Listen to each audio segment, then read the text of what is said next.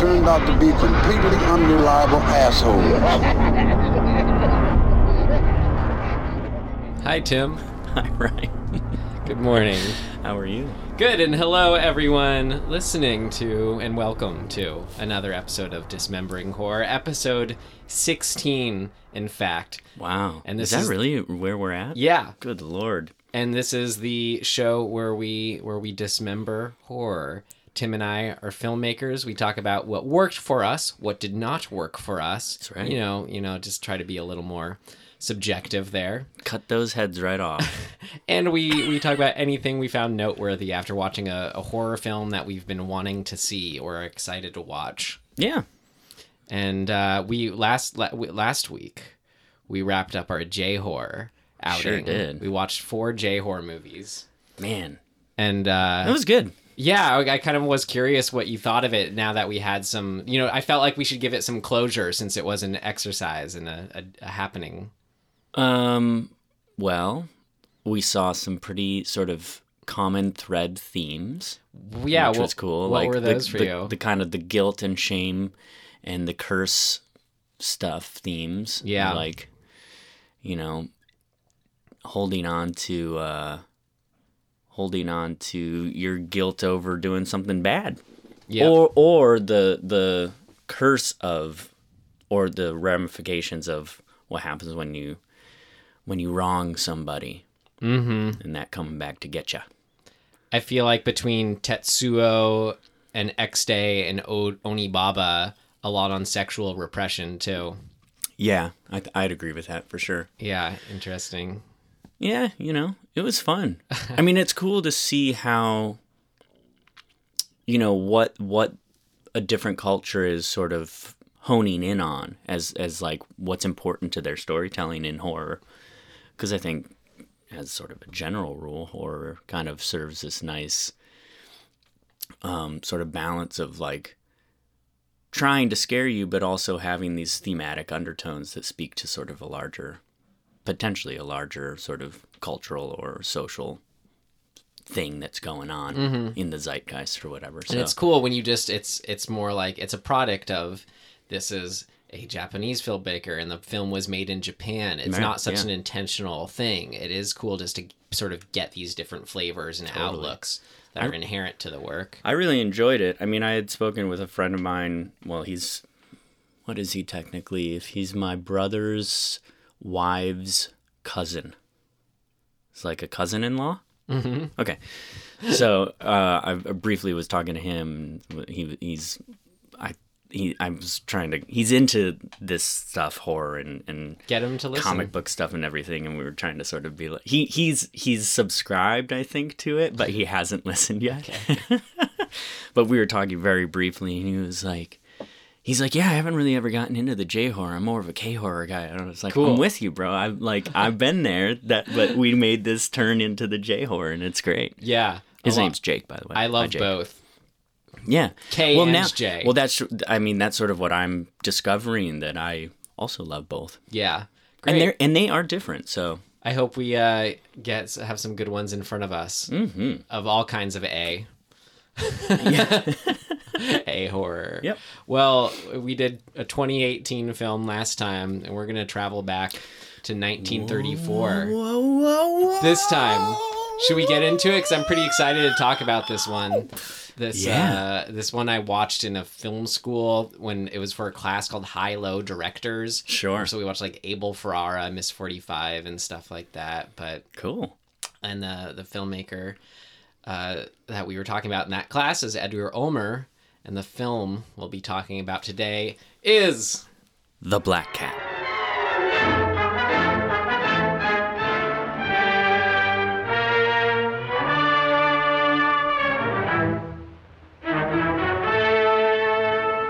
Did you ever hear of Satanism, the worship of the devil, of evil? Apollo, the great modern priest of that ancient cult. And tonight, dark of the moon, the rites of Lucifer are celebrated. And if I am not mistaken, he intends you to play a part in that ritual. A very important part. Where is my wife, Karen, and my daughter? Karen? Well, what do you mean? Where is she? Okay, so I in rare form, but you know it happens when it happens, Tim. I came prepared. Oh no! With a summary.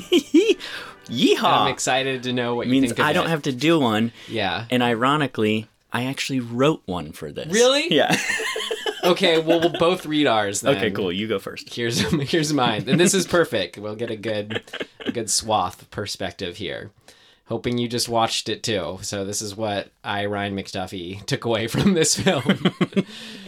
Gone crazy with a hell-bent revenge after 15 years in a prison camp for ruining his life, Dr. Vitus Vertigast finally reaches his old foe, Hjalmar, a Satan worshipper who keeps women preserved in his underground morgue in his isolated Hungarian Art Deco home built on the ruins of a World War I fortress.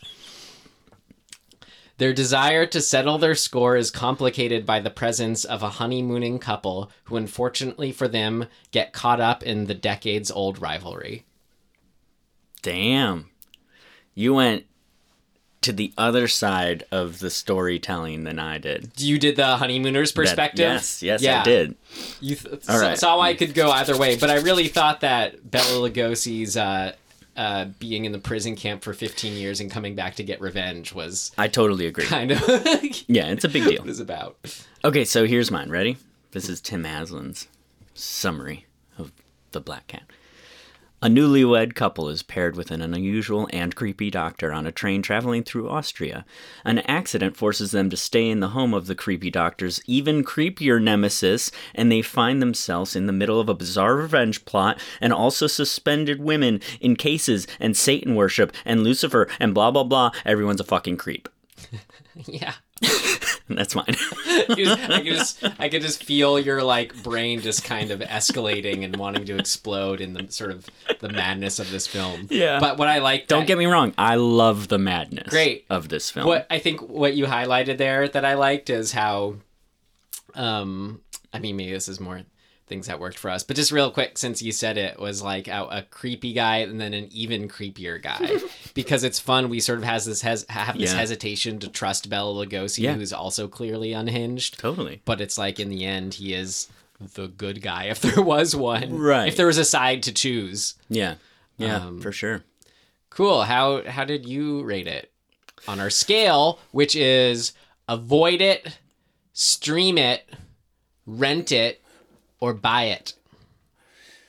Ooh. Man. Definitely rent this. I mean, definitely rent this. But, I don't know. I would almost own this.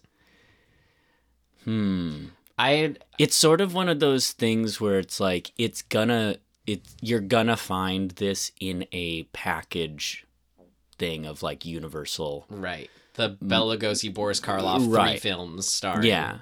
Well, there's 8. There's 7, I thought. I think there are 8 and 6 of them were Universal. Oh, we can look it up, but whatever. It's something like that. We're both right. But yeah, if you see this in a box set that is reasonable and affordable, buy it. Yeah. That's my take. I'm just, That's usually I give box set buy to a lot of things we watch. Box set buy. This one I give buy, and here's why. Because I'll occasionally get that itch to scratch where I like want to watch old Universal, horror films. Usually they're monster films. Right. That's the only thing that this one doesn't have going for it, is it doesn't have any like monsters. Right. But aside from that, this scratches all those itches for me of like when I think I just want to watch all 40 Universal horror, movies or whatever it is. I like actually just want to watch The Black Cat, and I'm happy to revisit it. I think for some reason this movie it in a weird way isn't a monster movie. It doesn't do a lot of the things that the monster movies do, but it like scratches the itch. Yeah, aside from that era, it has everything perfectly. You know what I mean? So there's everything. It's got everything you want from one of those except a monster. Yeah, which is a lot of good things. Great, cool. All right. Well, since we both really enjoyed it, should we talk about what worked for us? Yes, we should. What worked for you? What worked for you? What worked for you? It worked like a charm, Smith. What worked for you? Okay, well, I just said how, it checks all those boxes for me. What are some those of those boxes? boxes? You let's got the check stars, 'em. Bela Lugosi, Boris Karloff. Correct. Bringing it. You have a honeymooning couple forced to stay at a creepy house. I'm into it. The Classic. Classic. The They real crash, classic. They got to stay there. There's creepy people with the servant and everything.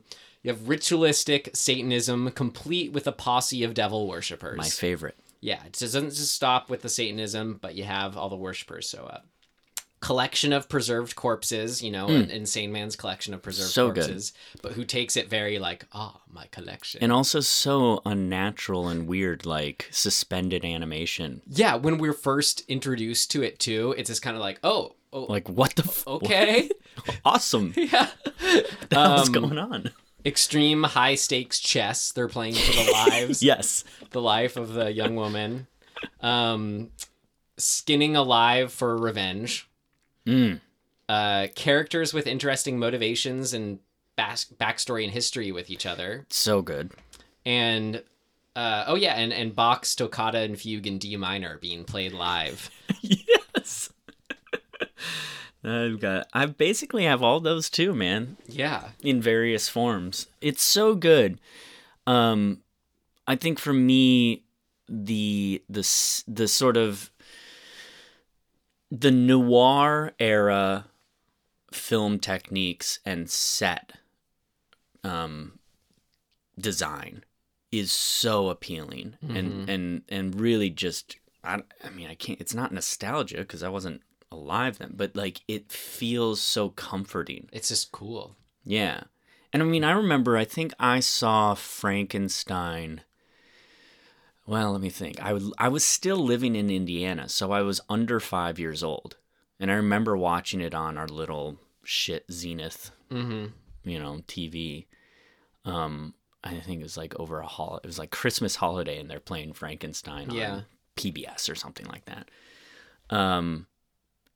And I think just there's something so pleasing about the design of that, whatever, that Universal 29 to 41 era of movie.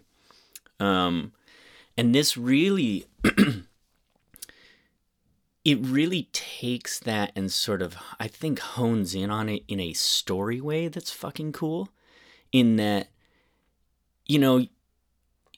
which I kind of like. You mean how the characters say, "This is quite the house you have here." Well, not even that, not just that, but just the backstory of why that house is there and that it was built on top of the ruins of a fort. Right. Well, allow for this very cool. They're probably using sets from some other movie that already got made, like some Errol Flynn fucking movie in a castle or whatever. But they're finding a solution to both have this really cool Art Deco shit, which was probably in some romance movie that they filmed 2 weeks earlier, right? So they're finding a solution to reuse sets, I'm guessing, but I'm assuming that's part of what was going on because that's what goes on. And then they're using a fun story technique to say this guy's super odd and he's very eccentric and he built this really weird house, but he built it on top of the ruins of this old fort from the war. And so you can then go into the ruins and you're in this dungeon-y type stuff. And it doesn't feel... I think there are other films of that era that use different sets from other things just because that's what they had. And they don't bother to kind of give it any substantive story reason. You're just suddenly in some fucking weird hall that feels super out of place. But in this, it never feels out of place because you've gotten that context of what this fucking building is. Well, if so much of this is story-wise too about the consequences of war and sort of a post-war world, do you see? You just talked about the literal influence of the sort of setting of being post-war, but do you see anything more in terms of filmmaking stylistically, like how that look is a post-war kind of feel? Yeah, I mean, I guess you're sort of showing this weird dichotomy between, you know, the Art Deco kind of, what would you call that? The glamour, I guess, or the sort of the, there's a word for this, the opulence. The thought out aesthetics to it. Yeah. And that it's opulent and kind of over the top and a little bit like pretentious almost in a way, on top of the literal ruins of a fort from the war. Like that's cool. Like that's really like kind of a deep thought structure. Yeah, I didn't think of that. You're right, as far as the Art Deco covering up this other the morgue below. Yeah, but it's also cool. Just what I was thinking or wondering more about was just the sort of the visual aesthetic though of the shadows and that sort of, that seems more just sort of the like it's set in Hungary and just sort of that Eastern European, you know. Well, yeah, that's interesting. It's like they're taking advantage of designs that will enhance the noir sort of, you know, what the filming techniques and the, you know, the shadow and contrast stuff that they want to lean into, because that's the signature of that time or this particular genre of movie at that time. Well, so to connect it to this list I have of things that worked for me, totally the post-war themes. Post-war themes is one of them. I think the whole setup of when this takes place and where these characters are coming from, like their actual backstory, is pretty sweet. I loved, and it's at that time where it's kind of like it's nothing's done ironically. Like even though, you know, stuff might be kind of on the nose. Yeah. It's in a way where it totally works for me. Like I love when he says, one of them, I think it's the Boris. I think it's a Boris Karloff, Hjalmar, says something to the effect of, "Are we any different from those who actually died in the war? We are the walking dead," and gives this sort of monologue surrounding that idea. It's awesome. Which is, you know, before the Walking Dead took on a sort of known term, it really strikes a chord. And he really looks it. Yeah. Like, they made him up to look like kind of a walking corpse. Though, according to Bela Lugosi's character, he says, the years have treated you I know. well. The years have been kind to you. Maybe that's the one piece of irony, like, he's being ironic and sarcastic in saying that. He's like, Jesus. Well, like what you said, Boris, you Karloff look like shit. Is a handsome man compared to... He is in a weird way. Bela Lugosi. Bella's just odd-looking to me. I know that he thought he was the end-all, be-all, like, handsome dude. I know he thought that. Did he? Oh, yeah. Because remember, in one of our, I think it's maybe our first episode, I recommended a podcast called You Must Remember This, and I was at the time listening specifically to the season on Bella and Boris. It's so fucking good. So get into that if you want. It gets really, really specific about, like, the two of them, their relationship sort of to each other and in, I guess, to the studios and the films that they were doing. And it's fucking cool. Well, those guys were the shit. Of the time, man, they were huge. So what worked for me is not only that loaded history between the two characters, but between the actors then. Like, that you bring up as well. Like, they have such a presence on screen together. Well, and both of them together. And they're both playing dudes. Mm-hmm. Right? They're not playing supernatural monsters, or like neither one of them have makeup or prosthetics or whatever going on. So they're not covered up. Like, we're just seeing those two actors. The men turned into monsters, the Walking Dead people who are so deeply scarred by the war, though, that they have roles that they can bring that gravitas to still. Right, but they are humans finally, and this is post Frankenstein and Dracula. You know, this is 3-4 years after those had come out. Mm-hmm. So, you know, it's like weirdly refreshing to see these two actors kind of just be guys. Yeah.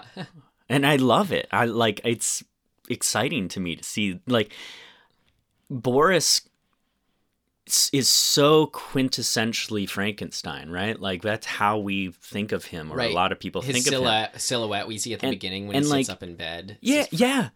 And yet, like, we don't know what his fucking voice sounds like. By and large, you know what I mean? It's like he opens his mouth, he's got this... Which takes a while to do, too. Yeah, you know, suddenly you hear his actual voice, and he's got this kind of aristocratic British accent, and you're like, oh, what the fuck? Which I love. Right, so can I mention just, if we're talking about them right now, what we loved about them and their performances, their deliveries, and like what you just said about Boris Karloff, like... He says, blah, blah, blah, he's talking about Bela Lugosi's fear of cats. And how he says, of cats, is just like, of cats. He's got a slight little lisp. Oh, but it's beautiful. Yeah. He has an intense and all-consuming horror of cats. It's like so satisfying. It's like refined. The way he looks and sounds when he says, of cats. And then, I mean, one of my notes really too is like I really like Boris's acting. Mm-hmm. He's got this subdued kind of, you know, I don't even know how you describe it. It's really calm. He's super relaxed. Well, it's like the kind of thing where he's seen so much and been through so much and believes in so much, yet he still puts on this kind of. He still carries himself a certain way. Yeah. You know, despite all that. Yeah, and I think the costuming kind of suggests this too, because he's got these kind of robe-ish flowing things that are not... I mean, I don't know what was contemporary at that time necessarily. Well, it's just visually we forget that he was in prison for 15 years and in war before that. Yeah. So it just sort of brings it all in his performance that gives it that weight of his history. Yeah. It's cool. My favorite line of his is one it's like reused, or I guess not famously, but it's like pops up as a soundbite in other horror movies I've heard, is when he goes, Boris Karloff goes, supernatural, perhaps, baloney, perhaps not. There are many things under the sun. Yeah, it's great. Baloney. I think you, because right. So part of the whole pull for the quote, and it's fun to hear, is what's his face, Peter, going, sounds like a bunch of supernatural baloney to me. Yeah, sounds like a lot of supernatural baloney to me. Supernatural, perhaps. Baloney, perhaps not. There are many things under the sun. Which I do that voice. There was something to say about those two leads too. They were those like sing-songy types, you know, kind of. Well, and doesn't it immediately you go, oh, right, this is where Rocky Horror Picture sort of is pulling from. Yeah. You know what I mean? It's like that, like, you know, what's this term? Okay, Martha. I'm making this weird motion That's why I said with my sing-songy. arm. Yeah, sing-songy, like, aw, gee shucks, I guess, sort of guys. Well, our hair is well kempt, and you're looking as beautiful as ever, dear. But yeah, by gosh, look at this castle. It's like in the very opening scene, Peter's like, "Are you hungry?" And she's like, "Not at all." And he's like, "Me neither." And she's like, "But I'm starving." And it's like, what the fuck are we talking about? Like, what a weird thing to be like. Hey, but what are we doing? It made me like them. Yeah, I gotta say. No, so well, effective in that. Why I'm talking about this and why I had this under things that worked is, so despite all that kind of veneer to them or like stereotype to them or whatever that we kind of see as a future audience, I still felt a lot of humanity in them. And thought, yeah. And that's not always the case in these movies. No. So like I actually was afraid for them and wanted them to get out, and it's like, what are you doing to this poor girl? Yeah, well, that kind of leads into my next note, having sort of said how much we like all these characters because we like them, but objectively, they're fucking creeps. Like, this movie is, like, everybody's a creep ball. Like, hardcore creep. Yeah. Like, the driver's a fucking weirdo. The cops are weirdos. The cops. The servants are fucking like just weird. Like everybody's especially the men are such creeps.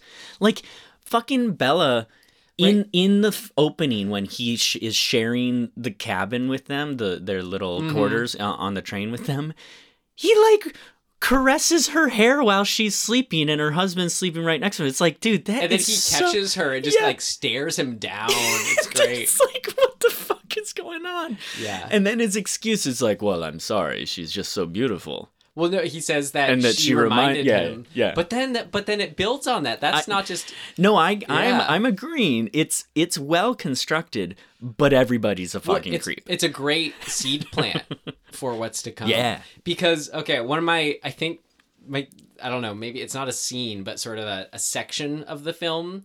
It kind of plays like an extended scene. Is just sort of an early culmination of how we know these people are like. There's something wrong with them. They're creeps. Mm-hmm. It's when they're getting like settled that first night there. Oh yeah. And you're just kind of like, what the hell? Okay, like he just drugged her, and like then she wakes up and is like and acting kind of odd. Yeah, and then like he kills a cat, and then dude, what that whole that moment of him just freaking out, grabbing a penknife and throwing it and killing a cat. Right. Whoa. It's so fucking out there. And like how he interrupts him, it's kind of this remember he interrupts Boris Karloff and Bela Lugosi. Peter walks in on them.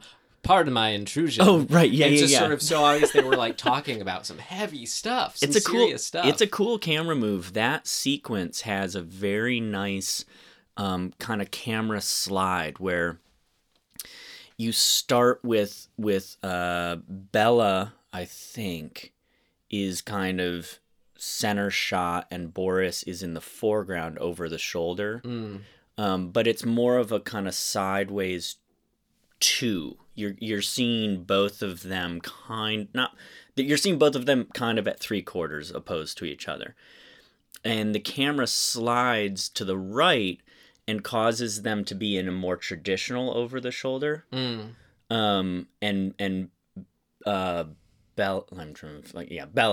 Bella leans into that shot, kind of into the desk. Vitus. Yeah. Vertigas. Which is really cool. And then they stay with that shot when Peter enters, and they slide back out of it and create a new wide that has this triangle of the three of them, which is really cool. Like, it's just fun, cool camera work. Well, and what I was getting to with all that stuff that's going on in that section, it's just all working to like how... So I think my favorite example in a film, and maybe it has to do with sort of the time that it's set in, but where this like veneer of pleasantries, it's not enough to hide this underlying discomfort. Well, and even one step further, there are times when they are kind of, there's no pretense of what's going on. They all know that everybody's got some sort of weird angle going on, and they even through that keep up this sort of polite veneer. Right. Because what are you going to do? Because it's safe. They're just accepting this is what's going on. Right. Like when I don't think they're accepting it. They're just like, this is what it is. No, what it is, it's like them, as long as they are acting in this pleasantries mode, we are safe. You feel free. Yes, you may use the phone. Sorry, the car isn't working. But even like, for example, when Bella steals the key, and then he goes in and he talks to Joan, and he leaves, Boris sees him come out, and like Bella just walks down the stairs and hands Boris the key. And it's like, they're just sort of, they're just like, yeah, this is what's going on. It creates a very unsettling feeling of like, when's the fucking shoe gonna drop? Yeah. And that, I think, is probably, to me, one of the bigger takeaways of what's working with this movie, is that all the creepiness, all the sort of stiltedness combined with weird provincial politeness, whatever, and nobody ever really having, like, going, yo, what the fuck is going on right now? Like, nobody ever really sort of brings it up and says, I'm not cool with this. Having that extend all the way to the point when Peter and Joan finally go, we're getting the fuck out of here, is just one long build-up. And we feel it as an audience, I think. It is, where we're waiting for something to happen. And so when Peter finally is like, let's get the fuck out of here, we're like, Yes, get out of there. And it's great that he does that rather than the frustrating thing that's in, newer movies all the time. That annoying thing is they stay for is way past when one should get out of there, and we lose the train of the film. We lose that sympathy. Yeah, and so when they do try to bail and they get stopped and Bella's quite literally with a servant at the door. Yeah, the servant fucking and clobbers they're him. all karate chopping each other. It really is. It's like a weird G.I. Joe judo chop, just like kapomp. Yeah, I love the kind of the old little like the fights that they have, where it's not about having this big like punch out. It's just kind of they just like grab each other's necks and kind of hit each other's necks and stuff. Yeah, it's cool. It's weird and stilted and like kind of really what shitty fights are like in real life. Yeah, like I worked in bars for a long time, and most fights are just guys grabbing each other's shirts. Yeah, I really felt like... And just holding each other and sort of, shoving back and forth, and it's really awkward. Very few people are, like, good at throwing a punch. Well, that's why I think it worked. You could tell that those two actors and probably Edgar Ulmer, the director, like, they've seen or been in some fights, I'm sure. No doubt. They brought that to it, and it really worked for me. You brought up... that extensive, interesting camera move, and I mean how it's shot was great. And a couple highlights for me, like when all the Satanists arrive, the party of Satanists below, and it has these like handful of cutaways to them, just these sort of looking reaction shots. Yes, those shots are everything to me, Tim. Like they're just my everything. I love that stuff. Well, and they do something very smart with that. Is that I think a lot of the time when you try to use these off-kilter, wide-angle close-ups to make people look odd, what I think you see often is that every person that they cut to, they use the same lens and sort of the same angle, and it's in the camera's positioned pretty much in the same place. This uses like 5 different ones. Each person that they show is from a different angle with a slightly different lens. Like a couple of them are super wide and the faces are distorted and they're really close up, but a couple of them are like low to high from a totally unnatural angle, almost like you're a kid looking up at somebody. And mixing that up in that moment is so fucking effective. Mm-hmm. Like, the lesson being, if you're going to do a specialty shot like that or a series of them, don't match them. Make them totally slightly different, but still off-kilter and whatever. But make each one of them unique to themselves. Because it just builds upon itself and makes it that much more fucking weird and awesome. Beautiful little sequence. Oh, it's great. And my other standout, way it was shot moment was when when Boris Karloff is first showing Bela Lugosi his lair in the Preserved Women. It's the scene sort of ends with him monologuing at him, but rather than just looking at him talk, we it's not necessarily like a point of view, but it's just sort of like a free camera point of view, just going through the mausoleum area, where it just kind of floats along, floats past some walls, floats up to the staircase. Mm-hmm. It was just something I hadn't quite...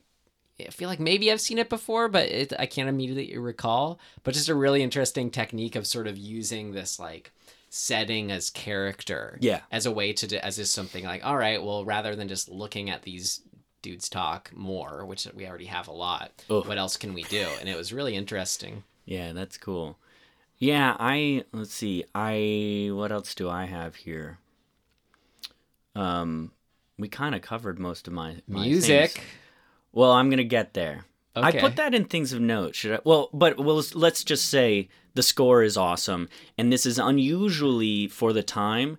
It's almost wall-to-wall music, which generally wasn't happening back then. I think those early 30s movies, for sure, like Dracula. Yes. It's very little music. But this is like 80% of the movie has music under it, which is quite a lot. Like, I mean, what worked for me is I have the same note that I had with X-Day, which was recurring themes throughout.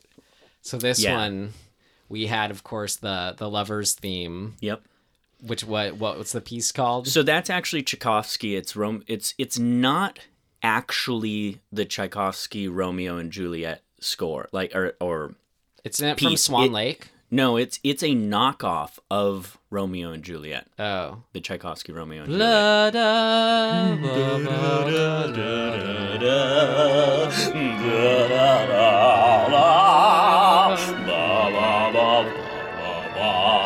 again and again throughout it. But it's like it starts. It is. So I looked this up. Okay. It is a knockoff. So they couldn't, for some reason, legally use the actual music, like the score. So they just made their own version of it. It's so similar, but it is. But I feel like different. that was never a question because you hear how it's that's own right. score. But I think that's what makes it even fucking better. Is that they're not just regurgitating a piece that we all know. They're kind of finessing it to fit into this particular. You first hear it at the piece. beginning when it's showing the cast of characters. Mm-hmm. It just pulls me right in. Yeah. Like I just go to that place where I'm just like in this old theater back in the 30s. It's sincerely getting caught up in like, these lovers who are about to go through some, you know, some kind of it's bad conflict. really good. And then there was one other little piece through it too, right? So the other main one that you hear a lot is oh shoot, did I have that? There was one that we didn't really hear throughout, but was the Beethoven 7th. Yeah, the Beethoven 7th Symphony. It's the second movement. It's that. I don't know how to sing it. Maybe let's put it in here, right here. We're just gonna put a little piece of it right here.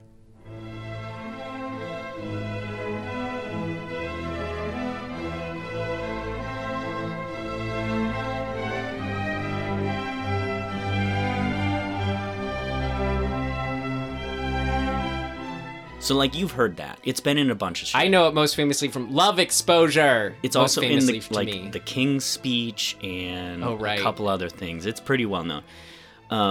It's great. It's a really... And you use it 2-ish times? I just remember the once. Maybe just once. Okay. So, it's just... It's super effective. There's also... there's a lot of Franz Liszt. Oh, yeah. There's a lot of Franz Schubert.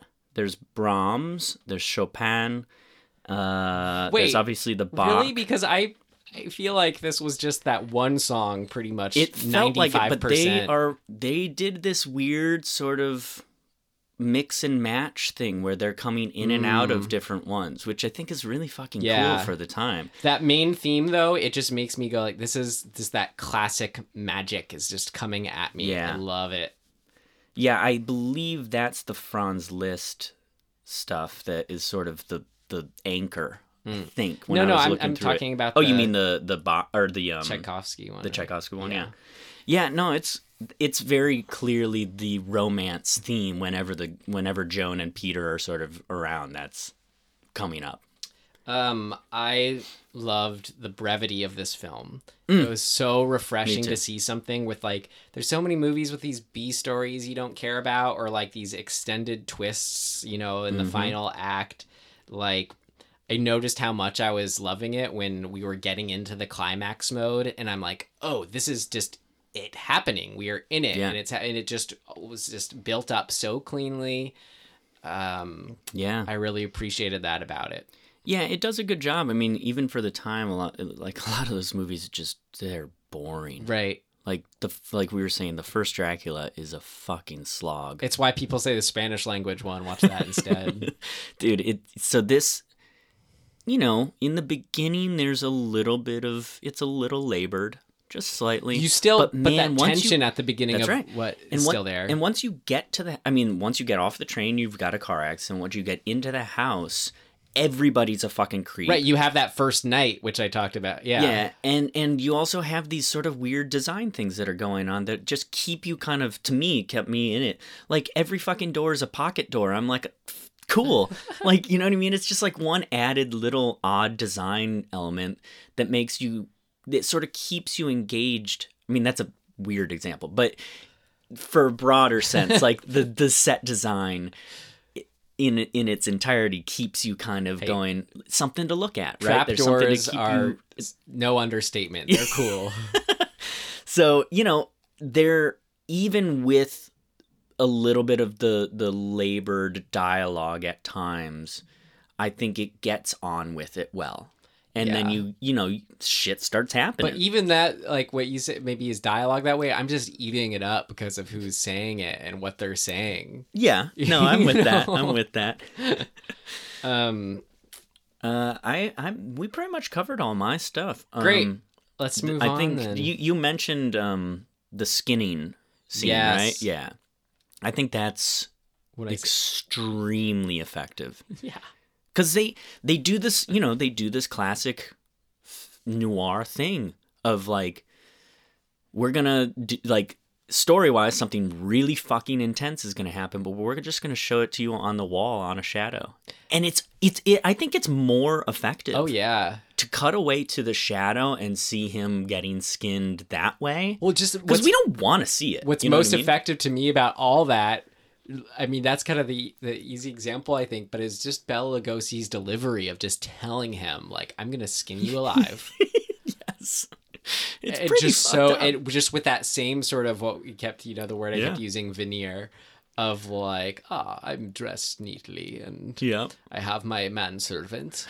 But I was in prison for 15 fucking years, and I've been thinking about doing this for every single day. Yeah, and you know, the intrigue and sort of the twistiness of his revenge plot, that's fucking good writing. Oh yeah, we should mention all that. That was good stuff. So good. Like the backstory, why he's there, the fact that he chooses not to go after him early on, and he has this sort of like broader plan, and we think that plan has failed and that he's turned on everybody, but actually he's turning back. And his daughter. Yeah, dude, it's crazy. After he killed his wife, then he just married the daughter.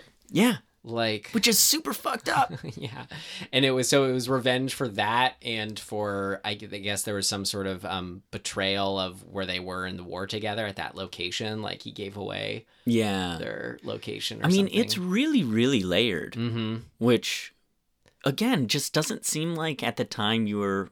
Maybe you were, I don't know, maybe I'm just not well versed enough, but it seems way more complicated than what I'm used to seeing. It's pretty great seeing hearing your enthusiasm when we sat down for it. You're like, I'm gonna be bored. Right. I go. I have a feeling this is gonna be shit. I was wrong. It wasn't shit. It was fucking great. Great. Well, let's see if there's anything that didn't work for us. Okay. It's not ready yet. Seems to work okay. No, something important's missing. What did not work?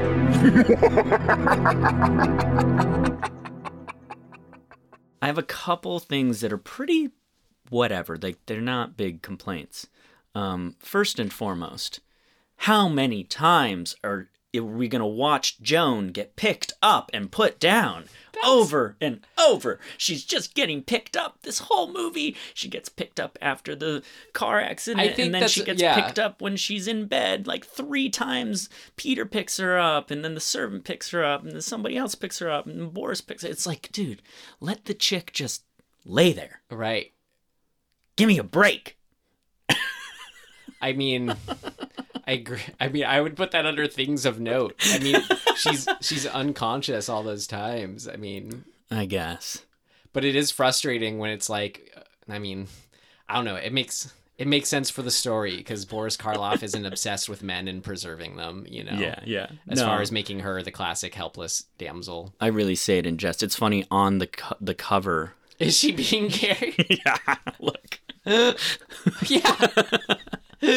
That's like this whole movie. Case is just in her point, being carried around. The only thing that I really had was, even though I loved its brevity and how short it was, I felt like I just wanted a little more surrounding certain moments. You know? Yeah. Like I listed all those things that were great about it that it had. So, but it's like each one of those aspects could have just had a little more, just like, yes, we're gonna relish in this just for another minute. Yeah, I kind of felt that way about the Satanism stuff. Like, I wanted a little bit more to chew on. He's just reading that one page in bed. That's all we see.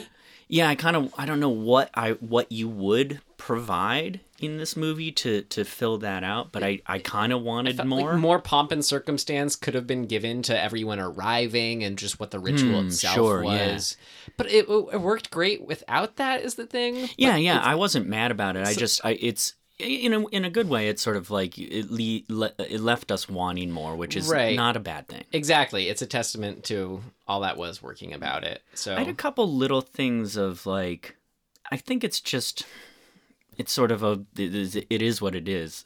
The sound is the sound, of the time. It's hard. I think there are limitations, and it's not always so great. What didn't sound, work for you is 1930s microphones. Yeah, but in particular, Bela Lugosi is sort of notoriously known for having really bad English. Like he muddled his way through a lot of the early stuff by just learning what he was saying phonetically. Yeah. Like he didn't even know what he was saying. He's just doing the phonetics of it. And there are a number of times in this movie when I could not understand anything he was saying. And it bummed me out only because I was like, fuck, I don't know what he said. Like I just am missing stuff. I did okay once we turned the volume up. Yeah, I still had a hard time with him, which is a bummer. Nothing against him. It just is what it is. Yeah, I hate subtitles. Some people are obsessed with like always having them on, but I'd forgive someone for wanting them on this one. Yeah.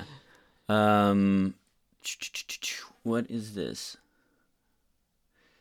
I guess the only other thing is sort of, at times, I'm saying this after we've just sort of commended the story and the depth of the story, but in a certain way, it did feel to me that it was almost like in a writer's room, they had a whiteboard up, probably a chalkboard back then, and they just had a list of cool ideas that they wanted to use either Bela or Boris in a film coming up. And to me, in a lot of ways, this movie feels like they just grabbed everything from that list and said, okay, let's figure it out and see how we can make a movie. I don't remember what it was, but I read somewhere, just kind of reading notes for it, that this was based on some kind of like a specific idea did inspire the director on this one, and they built it around that. Well, cool. And then just matched it with what the black cat as a imagery, which is super odd that this Edgar Allan Poe connection. Right. If I was a huge Edgar Allan Poe fan, I might put that in things that didn't work for me. But yeah, I put it just that it's the thinnest of thin connections, which is so I don't know whatever. If it we doesn't got this work. movie. It just is what it is. It's fine. And it's a neat symbology when you kind of think about it as the black cat. He talks about like, ancient times, blah, blah, blah. Yeah. Saw all black cats as the representation of evil. So just that's what we hang our hat on of what sort of why the whole film would be called this. Yeah, I think partially though that's what I feel. That's what I'm honing in on when I feel like they're kind of taking ideas and just not shoehorning them, but sort of shoehorning, being like, yeah, that's a cool idea. Black cats are this. Let's just throw it in. And it's not really connected to anything. It doesn't have any sort of deeper symbolic meaning. That is at least that I could glean. I don't know, something about the combination of them. I'm fine with it. Yeah. But it does feel like they're kind of just throwing shit in the pot. It felt more like, though, if let's say they had 100 things and they're like, you got to pick 10 of them to make a movie out of, it would be this sort of more like, this was genius choosing these 10 because they all do work together. I totally agree with that. Yeah. Yes. And like I said, like I think the movie is fucking good. So I didn't have anything else that didn't work for me. Can we just? I don't think I did either. But I mean, I wasn't. I mean, it was. I don't know if it's not that it didn't work, but the fucking killing of the cat was. I was like, what the fuck is going on? I hate that. Yeah. I don't kill animals in movies. Seriously. Yeah. Let's go to things of note. Things of note. This should be interesting.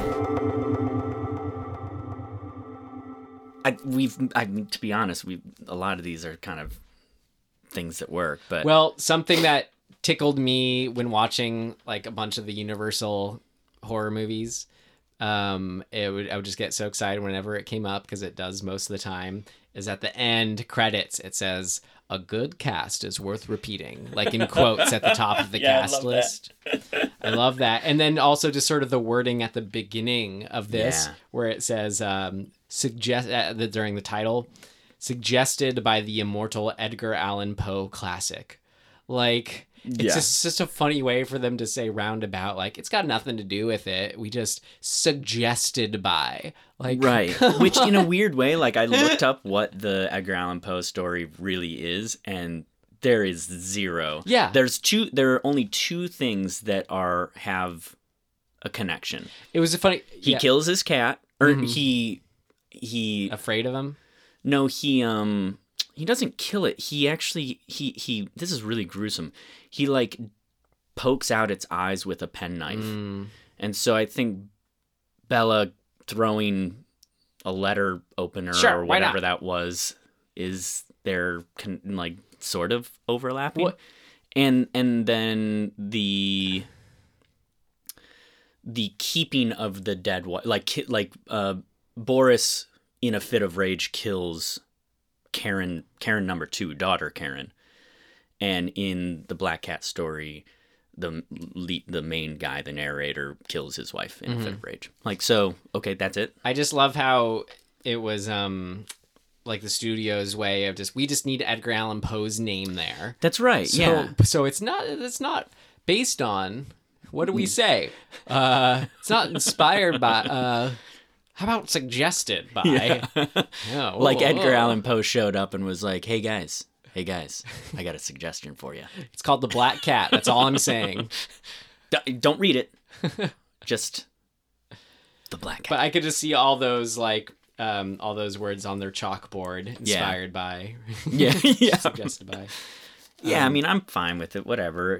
It's cool. This was just one of a small handful of Edgar Allan Poe films that Universal made. Yeah, but at the time, that stuff and psychiatry and sort of, you know, the intrigue of just the what am I trying to say? Like, that genre of things, of like psychology, because Boris Karloff or Bela Lugosi was a psychiatrist in this, I believe, right? Yeah, I think so. Yeah, and that all of that stuff was just sort of in the whatever, in the zeitgeist. Yeah, I mean, it was just people were into that shit, so they're trying to take advantage of it. So that's cool. Interestingly, this was not originally called Black Cat. Oh yeah, what was it? House of Doom, which I think is a fucking cool title too. I'd be into that. Pretty kind of more I think accurate. It works with this movie. Yeah. I guess they released it in the UK under that name. And then changed it after the fact for whatever reason. Well, it must have done well, because I learned that this was Universal's top grossing film of the year. It was, yeah. So it did do well. Yeah. Which, shit, I'm kind of curious what else was out that year that it was competing with. It's probably just more that it was, you know, people have always loved horror. And also that it's these two together for the first time. Yeah, so this was the first of, I have 7, but you have 8. I have this as the 7 that they made together, and this was the first 8, one. But maybe I misread it. And a good way to start out with a bang too. Really? I'm now I kind of want to watch some of the other ones and see if they're worthwhile. The Raven was the other Poe one. Oh, cool. So if that's that has a jumping both of off point, yeah, with both nice. of them. I'll check that out. What else did I? I mean, Edgar Ulmer, just he's so a good, interesting guy, but just if a thing of note, if you want to know, you know, just a little something about who he was. He's generally known for being tasked by studios, I guess Universal more specifically, to direct B movies, and sort of always brought a sort of intensity or something interesting to them. He sort of, this is a high-low directors, was given these sort of, you know, what was thought of as low assignments, but was able to elevate them somehow. Cool. And people say that is maybe in no small part to his influence working with Fritz Lang on Metropolis and all that. The best. I love Metropolis. Being a stage cutting things out for the stage and all that. I don't know. I forget the word. Anyway, you get what I'm saying. He did that stuff. Yeah. Spiral staircases, dude. Yeah. Spiral staircases. And shadows. Great. Anything else noteworthy? That's all I got. About the Black Cat? Oh, I do have one other thing. I'm sorry. What? This was... I have two things. Sorry. This was the guy who played Peter, David Manners, was Jonathan Harker. He's sort of the lead in Dracula. Oh, great. In the previous Dracula. But more of note, this movie falls into what's called the pre-Hays Code era. So the Hays Code was a censorship code that came in like 36 or something like that. And so there's this brief period in film where there was no censorship coding at all. They could do whatever the fuck they want. And I think you really notice it in one of the stupidest Hays Code rules, which is kisses have to be limited to there's I don't remember the actual rule, but it's you can only see 3 on-screen kisses and they can only last for 2.5 seconds. It's something fucking dumb and arbitrary like that. But in this one, man, Peter and Joan they're fucking all over each other and making out, and the kisses are sort of impassioned and nice and cool and whatever. And so it shows, I think, if this movie had been attempted to be made post Hays Code, you would not get that skinning scene. Right. And I mean, apparently... No fucking way. Oh, that's kind of what I wanted to say about how, I was almost wanting a little more surrounding certain moments. I wouldn't doubt that they did have that. I think I read that they had been, that even, despite it was pre-Hays, they were still cutting a lot of concern just for just the subject general matter. They were like, are people going to be able to swallow this kind of thing? Yeah. But man, fuck the Hays Code. It's so dumb. Well, I think we did. I'm very anti-Hays Code. Pretty sure it's over. Oh, okay, cool. Which is good. Now we just have the MPPAA or something like that. We still have our ratings for our films. That's correct. Which are super sexist, but totally cool with violence. Yeah. Anyway, that's all I've got for this one. Okay, great. Let's do recommendations. Cool. Get this episode going, wrap it up. This used to be on our list. That's why you brought it up. And I'm like, no, I want to recommend Dead It. But I've seen it on Netflix, the poster for it, and was kind of like, whatever. It's called Tale of Tales. Oh, sure, and yeah. there's Salma Hayek and John C. Reilly on it. Which, but I read the description, and it just sounded like a kind of bad anthology. But it's great. It's not necessarily a horror film. It's one of those where I debate it. It was funny. I was talking about wanting to watch fantasy movies at the time and Terry Gilliam and stuff like that. And our friend Max, Tim, was like, okay, I got you. You haven't seen Tale of Tales? I promise you, it's going to scratch all of those itches. Huh. I'm like, okay. And it did. It was so great. And it kind of interwove these different stories based on old, I don't know, fantasy fables in a Trick or Treat way where they weren't just split up. I haven't seen Trick or Treat. I need to see it. Jesus, Tim. I know it, but I think it's on something right now. I just caught it. But it interweaves the stories versus just sort of one after another. They're kind of all ongoing, and it's just got the quirk to it that I just love. Okay. I think it is Spanish or something like that. The filmmaker, where when you're watching it, you just go, "Oh, this makes sense." As far as how weird some of these things are that happen in it. Cool. And I just loved it for all of that, and I highly recommend it. That's good because I've avoided it specifically because it just didn't look like something I would be into. But now that you've said that, I'm gonna fucking have to watch it. Really interesting. Okay, so mine. I don't know if I've ever mentioned this, but I have a real soft spot for ghost shit. I don't like ghost movies. I don't like haunting movies that much. But having said that, in real life, the idea of ghosts is very intriguing to me. And I like the idea of going and ghost hunting. And I liked all those shitty ghost hunting shows. So the other night I was trying to get my ghost fix, I guess. So I went on YouTube and was looking up, like, fucking ghost footage videos. Yeah. And I came across the thing that I sort of been looking for, because most of that shit on YouTube is shit. It's like a joke anyway. Mm-hmm. They're like, scariest ghost footage ever. And then, like, somebody in a sheet walks across camera and goes, ooh, and that's it. And it's like, fuck you. 8 million views. Yeah, exactly. So I found a YouTube channel, that is a guy who is being haunted. And he's just filming what's going on. Now, don't get me wrong. I think he's probably just a guy who is creating these effects. And that's fine. But he's doing a pretty fucking good job at it. Like, you think, oh, that chair moved. He probably just monofilm it and they're just pulling it across the floor or whatever. There is that stuff. But there is stuff in here where I'm like, holy fuck. How the fuck did he do that? So from even just a filming, like, point of view, he's doing a good job. What's it called? His name is Michael D. McGee. You can, like, his page is just his name, so it doesn't have a special name or anything. So it's Michael D, like, middle initial. Documenting his D. haunting, McGee. possibly. Yeah, and so my recommendation is to go to his page and go to the first playlist that he has. It has 162 videos, and just start at the beginning. I got through probably, and a lot of them are short, like a minute long or whatever, but I probably got through 20 of them or something like that and was totally satisfied. Like, it's cool. So I'm going to keep watching it. It's fun. Who the fuck knows if ghosts exist? I'm not going to make a judgment.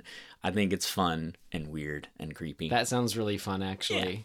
Yeah. It's very Paranormal Activity-ish, and they even cop to that. So whatever. It's cool. So check it out. So after recommendations, we have this is where we do our new segment. I'm so excited. So we've previously just, said what film we're doing next.